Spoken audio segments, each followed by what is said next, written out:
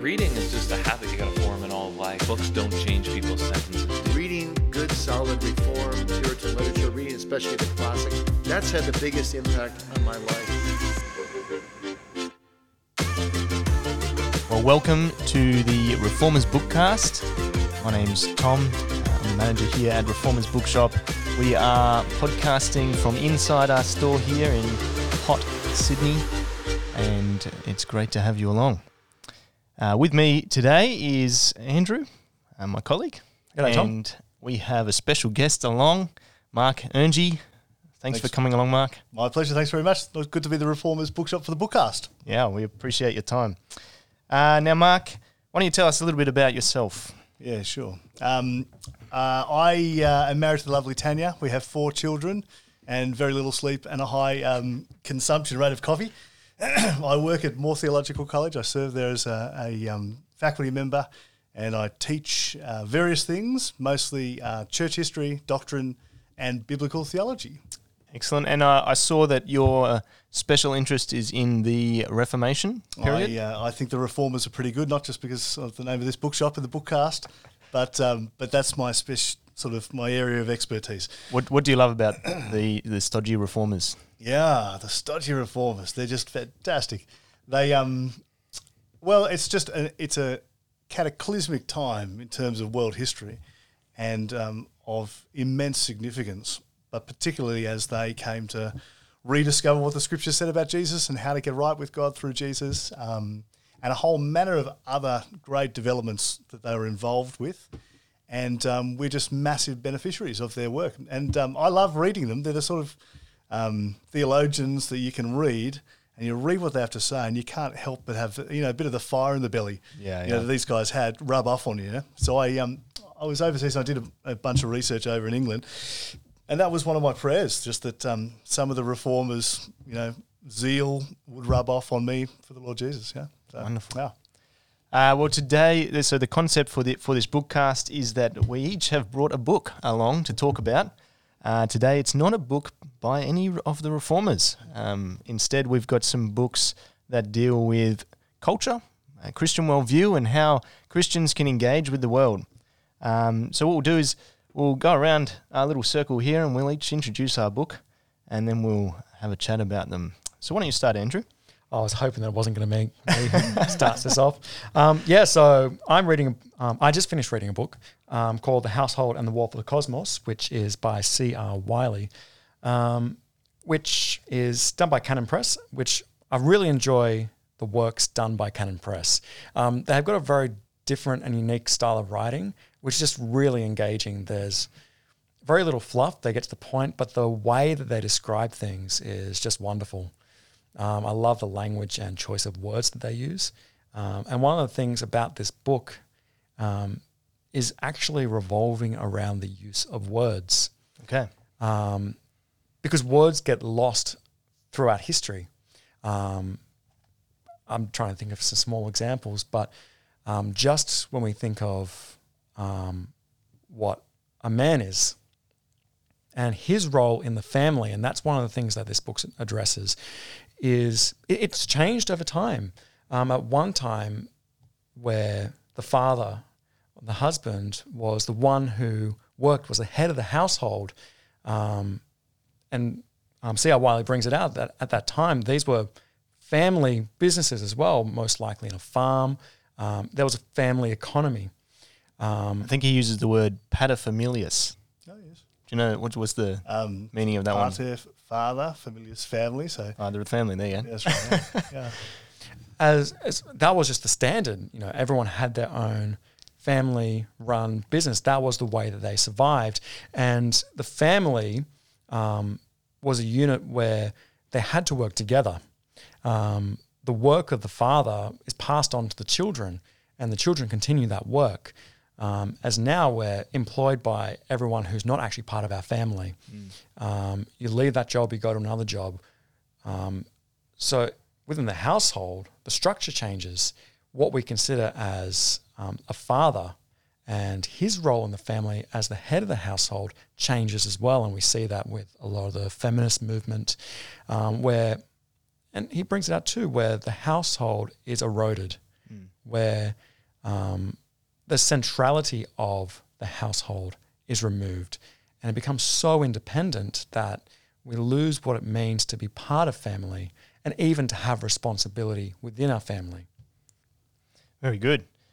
So where C.R. Wiley has traced the history of the family and shown you how culture's changed there, Mark, why don't you tell us about what the book that you've brought along Yeah, sure. and how that addresses this issue? So this is a book by a bloke called Francis Schaeffer, and I'm just trying to check what the publication was. There we go, 1976. Okay, a bit of an So, older one. You know, it doesn't feel like too long ago to some of us, but it is pretty old. Francis Schaeffer is just this legend of a guy who's with the Lord. And when I was converted, sort of around when I was almost 21, 20 years old, someone put me on to Francis Schaeffer. And C.S. Lewis and Francis Schaeffer. And so this was one of the first books I read when I was converted, How Should We Then Live? And there's also a video series, which is great. If you can get your hands on a video series, hilarious. He's it's like, 70s production, getting around with long knickerbocker socks. Francis Schaeffer's got this great big white goatee. He's just a legend. Anyway, it's a visual feast because he basically traces a whole lot of history throughout the ages, and he's looking at architecture, he's looking at art, he's looking at philosophy, he's looking at famous writings, he's looking at famous pieces of poetry, whatever the case is. He's just looking at all these different ways in which human societies have reflected sort of deeper seated beliefs, and he's just trying to track a little bit of the kind of movement where societies have perhaps gone towards a humanistic, secular humanistic sort of man-centered approach to things, and what's happened to that, and how has society expressed itself when it's grown up and be built on Judeo-Christian backgrounds and sort of foundations. And he's basically just trying to make a point that actually you can't live consistently with kind of the view that people are made up of just energy and molecules. Actually, you need to know the Creator. And the only way to know the Creator is through His Son, the Father's Son, Jesus Christ, and to be saved through Him. So that's basically the gist of what he's really trying to do there. And it's a beautiful book. I mean, Schaeffer's one of these guys who he's a generalist, so he's brilliant at a whole lot of different things, which is what really drew me to him, because I think I'm a bit of a generalist, really. And If I do say so myself. oh yeah, no, I'm really a what is it? What they say? A master of Jack of all trades, Jack of all master trades, of master none. of none. Yeah, basically that's me. But Schaeffer's really interesting because he's at heart an evangelist. He's an apologist for the Christian faith and wanting to see people come to know Jesus. And so really it's got this lovely little edge throughout it, which is to say, if you're a Christian, go deeper into that faith and see how the whole world makes sense when you know Jesus. Yeah. And if you're not a Christian, well, then have a little reflection on who you are, and you need to think about why you're in this world and what this world is, and if things aren't making sense for you, think about why that is. It's probably because you're not connected to Jesus. And that's kind of Schaeffer's heartbeat, and I love that as a Christian. Yeah, That's I great. think that really fires me up. Yeah. Yeah. And he does show too how art becomes more beautiful, and the world makes more sense. All those things you're talking about when you are connected into Christ and God's revelation through Him. Absolutely, yeah, I love it. I mean, on the cover of the original, he's got this great piece of artwork called "The Adoration of the Lamb" by Jan van Eyck, which is in the Ghent. It's the Ghent altarpiece from the cathedral in Ghent, and it's broken up in different parts of the world now. I saw a piece in the Met in New York once, but basically it's a picture of Revelation with the Lamb standing on the throne, the blood pouring out of the side. That's it. Yep. Everyone gathered around. It's just this superb picture that says this is like one of the great little pieces. This is beauty in its best. Artistic beauty, but it's more than just artistic beauty. It's beauty because it's Jesus. Yeah, love it. Fantastic. So that's How Should We Then Live? And the book that I brought along is called The Other World View by Peter Jones. Peter Jones I'd never heard of him before I read this book, but he's one of those guys who all the guys that you know of have read. So R.C. Sproul, John Frame, all these Really, eh? all these How interesting. top guys speak very, very highly of Peter Jones. And Peter Jones looks at culture and analyzes it and sees how things have tracked. And so in this book, I want to say two things about it. The first is that he has this view of the world that he calls oneism and twoism. And that is, he says there's only ever two religions. One religion believes that everything is one, good and evil are the same, there's only the material world, everything is one, and God's even a part of creation in that sense, if there is a God. And the other religion is twoism, where there's a distinction, there's a creator and creation.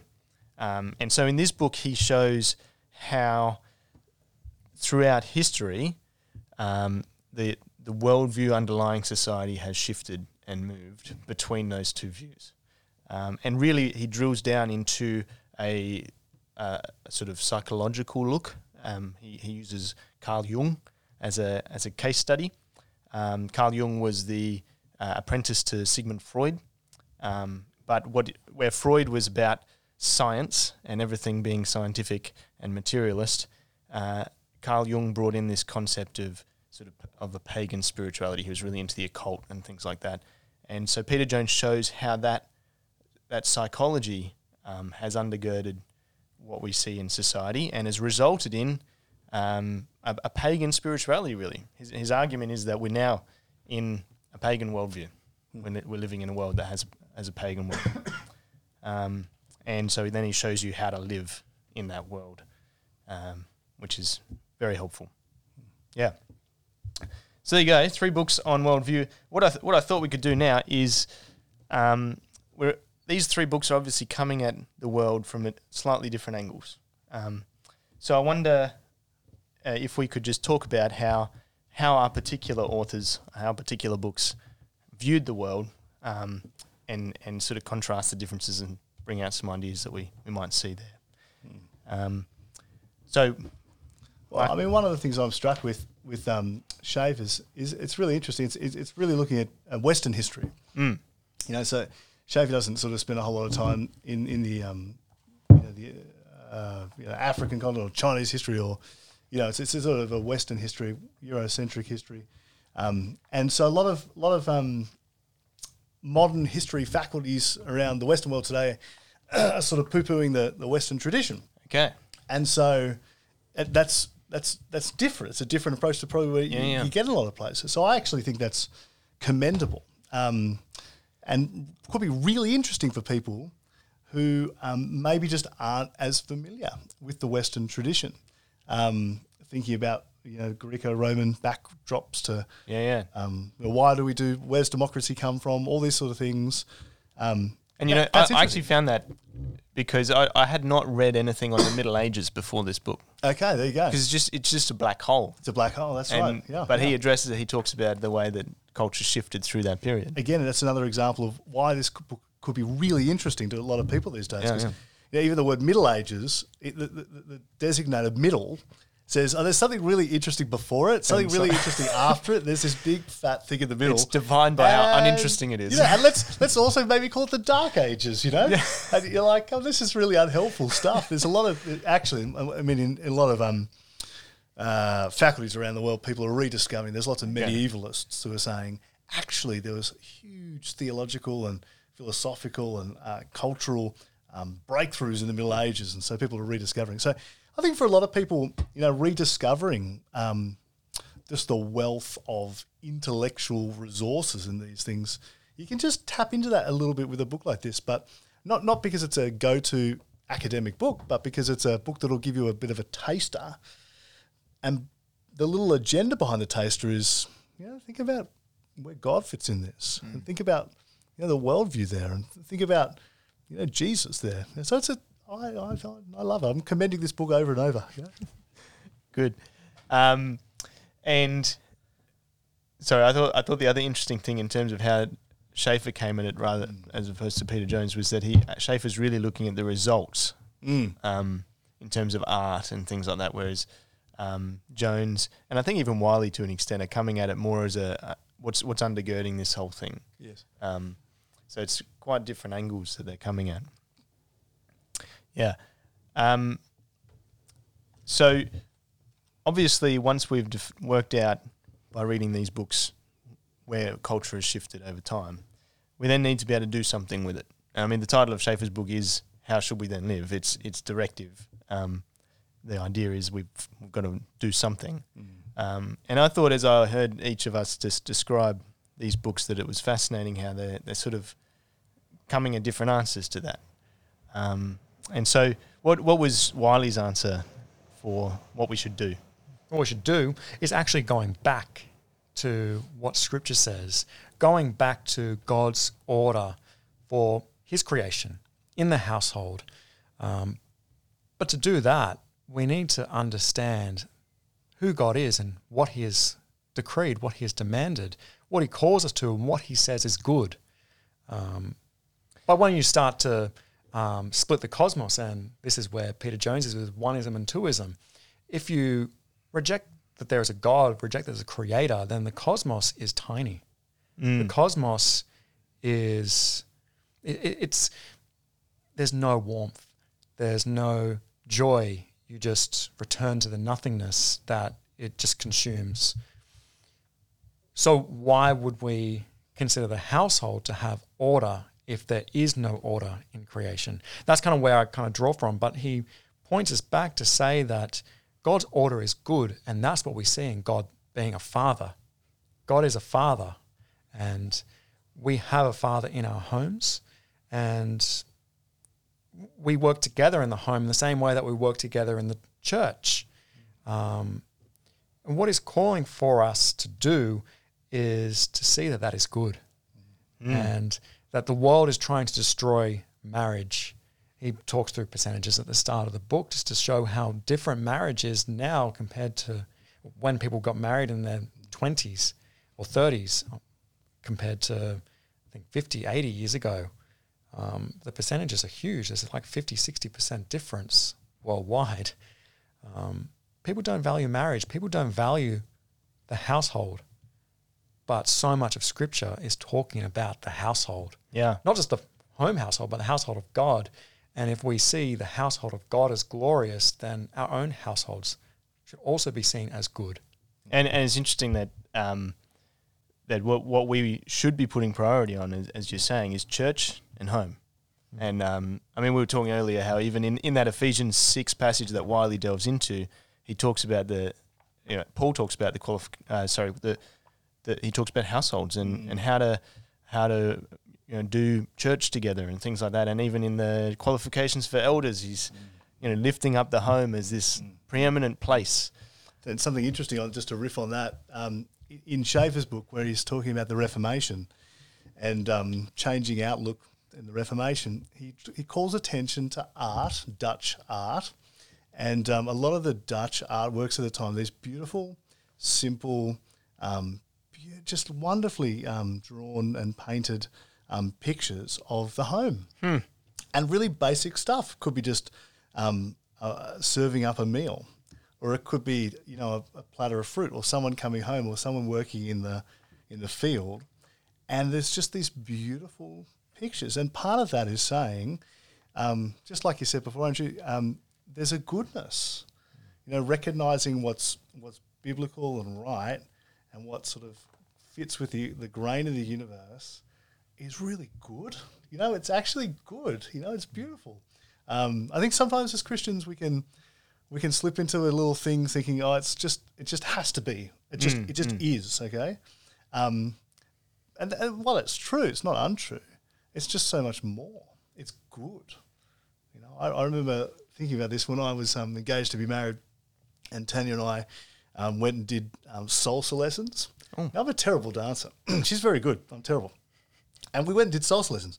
And I was just struck by actually, like, when you've got a man and a woman who are, dancing together, and the husband takes the lead lovingly, and which was, you have to learn sometimes. Tries to take the lead. Yeah. That's right. It's terrible. That's right. You just got to make sure you don't step on the feet, yeah. But, one man, one woman, dancing together beautifully, husbands leading, wives following. And it's not just because that's what it is, right? It's actually what makes it beautiful. Yeah. So there's actually something about it being beautiful that we've got to appreciate and enjoy and love and rejoice in, And it is fascinating that does seem to be one of the key points at which the world attacks. They attack marriage and sexuality and the home as being important as something preeminent. And I think Peter Jones, puts his finger on it a little bit, where he talks about how some of these big thinkers who brought in these concepts that are undermining civilization, what they were really trying to do was get rid of guilt over their sexuality. So they wanted to express often their homosexuality and things like that. And so in order to do that free of guilt, they would come up with these ideas or they'd buy into these pagan philosophies that would remove the family as something important. I mean, there's something to the fact that it's hard to live with cognitive dissonance. You know, when the way you think is different to the way that you act, and living with that tension. And we all know what that's like, because we're all sinners, actually. So even Christians, we struggle. You know, we know how we should live, but we don't. So we've got to confess our sins and so forth. I think that's true for lots of people. But the choice is whether, you know, we decide to, at the moment, reconstruct our ideology around our desires, or have our desires reconfigured by what we know to be true. And which is why each of these books is really great, because it's actually saying there's a God, he's spoken because he wants you to know him and love him and do what's good and beautiful in this world. So don't reconfigure your ideology around your own desires. Ask him to have your desires reconfigured around what's right. That's exactly right. And that's one of the underlying things that I saw in all three books as well, is that at the end of the day, it's about authority. What are you going to live your life based on? What's going to be the foundation of your worldview and your life? And Schaeffer's very clear, Peter Jones is very clear, and I think C.R. Wiley says it implicitly, that it should be scripture. And that is what the Reformers worked out. Well, right? That right. was what was so beautiful about their... And he does say explicitly in here, because he's very much saying that we can't understand the cosmos, we can't understand all that there is unless we understand the God who tells us about it, who has created it. Yeah, so Revelation. That's it. I mean, Schaeffer's got this beautiful phrase. He's talking about the Reformation, rediscovering the Bible, and reworking out how ought we live. And he says at the end of the paragraph, man needs not only a God who exists, but a God who has spoken in a way that can be understood. And accepting the Bible as the Word of God is that. You know? It's good, eh? It's brilliant. Yeah. Well, I think we've had a great time discussing these, and I think the take-home really is build your life on Scripture. Live, breathe it, know it, learn about this world based on what God says it is, not based on what you feel or what you want or what the world's telling you. Pursue holiness, look after your family, all those sorts of things. Well, thanks for joining us, Mark. Thanks, Andrew. And thank you, listeners, for joining us on our podcast. And make sure that you do head to reformers.com.au, where all three of these books are available. So head there, check them out, and we have a collection readily made so that you can find these with ease.